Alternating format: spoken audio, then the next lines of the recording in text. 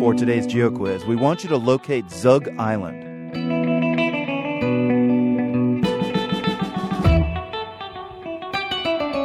Zug Island is no scenic getaway. It's a heavy industrial site that was developed on a 600-acre man-made island.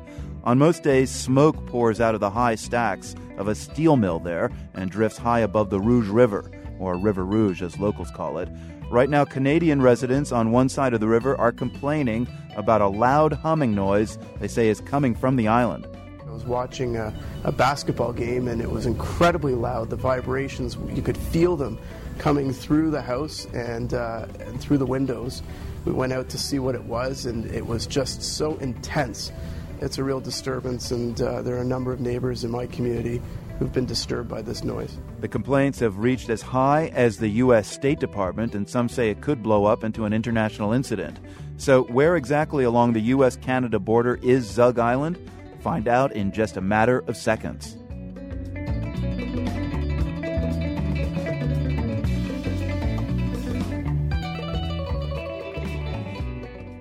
Reporter Alistair MacDonald writes about Zug Island in the Wall Street Journal today. He visited the community that's complaining about the noise. Alistair, before we find out the mystery, where is Zug Island and how bad is the problem? Zug Island is just opposite Windsor. It's on the Detroit River, and it's on the southern fringes of Detroit.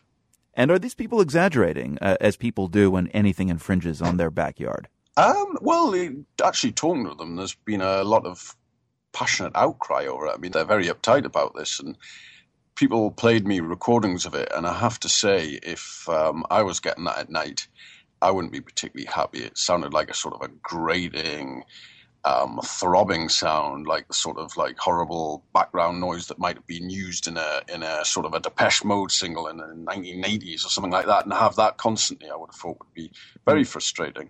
But the noise comes and goes, and it's a nocturnal beast, the Windsor hum. It mainly comes out at night, which of course is the last time when people actually want it to be there.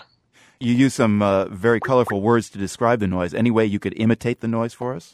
I'd rather not. The most amusing description of it I heard was that it sounds like the bass vocals of Barry White, which I found very amusing. The most common description is it's like having a very large truck idling outside, and certainly one of the noises I heard did sound exactly like that. It's kind of funny, Alistair. You quote some people from Detroit on the other side of the river who say they don't hear the noise. No, that's right. They said the only thing they hear is the sound of Canadian people complaining. Yeah, that's right. Yeah, the U.S. representative for that area, Hanson Clark, and Americans I talked to on that side of the border, none of them say that they've heard it, and they haven't had any complaints from any of their constituents. I'd take that at face value, but as somebody pointed out, it might be just because people in that particular part of Detroit are pretty used to industrial noise and have been for a long time now. What are the theories about this hum? Originally, they had all sorts of theories, that it was earthquakes, that it was wind turbines, that it was an underground stream, that it was salt mines which exist around there. But they think it's some sort of industrial process coming out of Zug Island.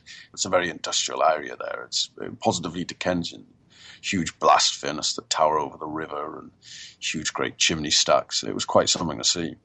Could this really turn into an international incident, as we alluded to earlier? I mean, tell me I'm wrong. You could argue it already has if you've had the Canadians complain to the State Department. I mean, that's pretty serious. But the trouble is for the US is that it's not only that, as we've just alluded to, they can't hear it, but it's a jurisdictional thing. Well, that's what they say. They say that, it's not a federal thing.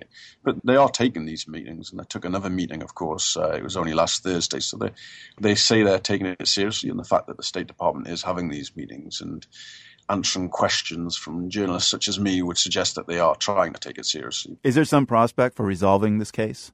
It's a difficult one, tricky one, isn't it? I mean, my own theory is, and this is just me completely speculating, that in the end, Windsor or some Canadian authority will pay for the study that narrows it down to a particular piece of machinery, a particular plant, and then you can start pointing fingers.